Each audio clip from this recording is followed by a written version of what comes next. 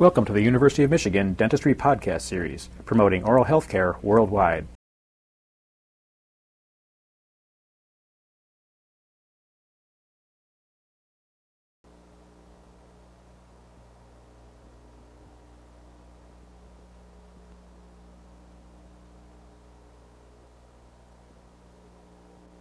We would like to demonstrate for you the mixing of a polymer-reinforced zinc oxide-eugenol cement. The material that we'll be using in the laboratories and clinics is called intermediate restorative material, or IRM. The material is manufactured by the L.D. Koch Company in Milford, Delaware. The primary use for this material in dentistry is for long-term temporization or as an interim restoration during prolonged operative procedures. The armamentarium used or required for mixing is the IRM powder and liquid with the dropper for dispensing the liquid onto the pad. A measuring scoop is provided by the manufacturer for volumetrically measuring the powder. A medium-sized parchment mixing pad is used as the mixing surface. Parchment being preferable to paper, parchment will resist the absorption of the liquid into the mixing surface during dispensing.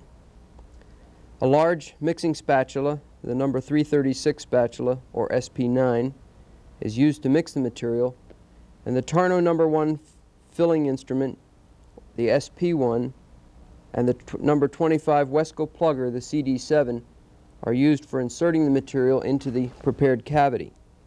A paper towel or 2x2 gauze square should be available to assist in the cleanup procedures. In dispensing the powder onto the pad, the powder should be fluffed lightly in the bottle to ensure uniform density of the powder during measuring. The measuring scoop is filled to excess with the powder without packing it into the container. The scoop is leveled of excess powder using the flat edge of the mixing spatula. The powder is dispensed out onto the center of the mixing pad. One dispensing of powder is made for each drop of liquid that is going to be used in the intended mix. In this case, we'll dispense two scoops of powder and also prepare a third scoop and place it in the upper corner of the mixing pad for use later during the insertion of the material into the prepared cavity. The powder that's dispensed onto the mixing pad is then subdivided into two equal portions. One of those portions is further subdivided into two smaller portions. The liquid is then prepared by swirling within the liquid container to ensure uniformity of composition. The dropper is used to obtain material, the first drop being dispensed back into the container. Two drops are then dispensed out onto the mixing pad adjacent to the largest increment of powder, the dropper being held perpendicular to the pad to ensure uniformity of drop size. The mixing should then proceed immediately by incorporating the largest increment of powder with a folding action into the liquid. This is carried on until all of the powder is wetted by the liquid, and then each of the two remaining increments are added to that bulk of mixed material to increase the powder-liquid ratio and provide the initial stage of mixing. This portion of the mixing procedure should take approximately 45 to 50 seconds.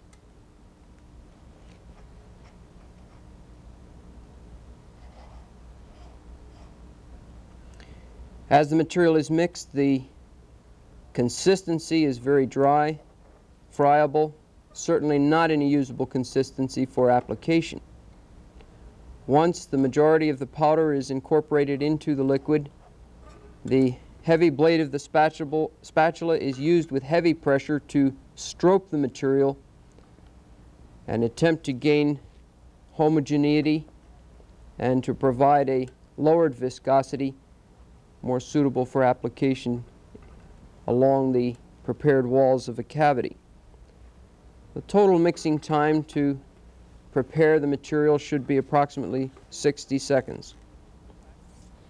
The spatula is then cleaned and dipped in powder and used to roll the material into a rope, from which it can be cut into appropriate sections, made ready for application directly to the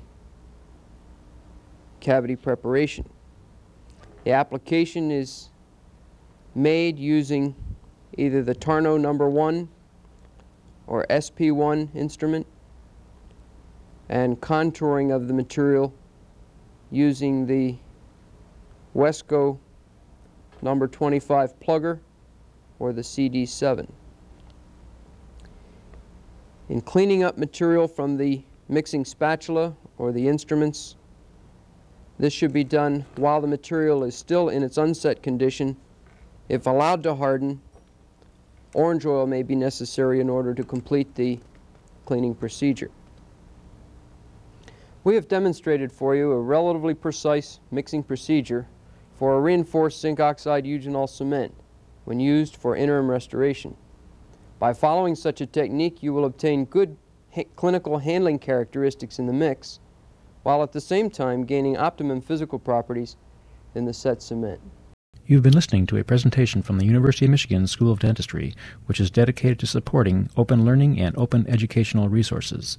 This recording is licensed under the Creative Commons. It may be reused and redistributed for nonprofit use. Please attribute materials to the University of Michigan School of Dentistry and redistribute under this same license. For more information on how this and other University of Michigan School of Dentistry recordings may be used, visit www.dent.umich.edu/license.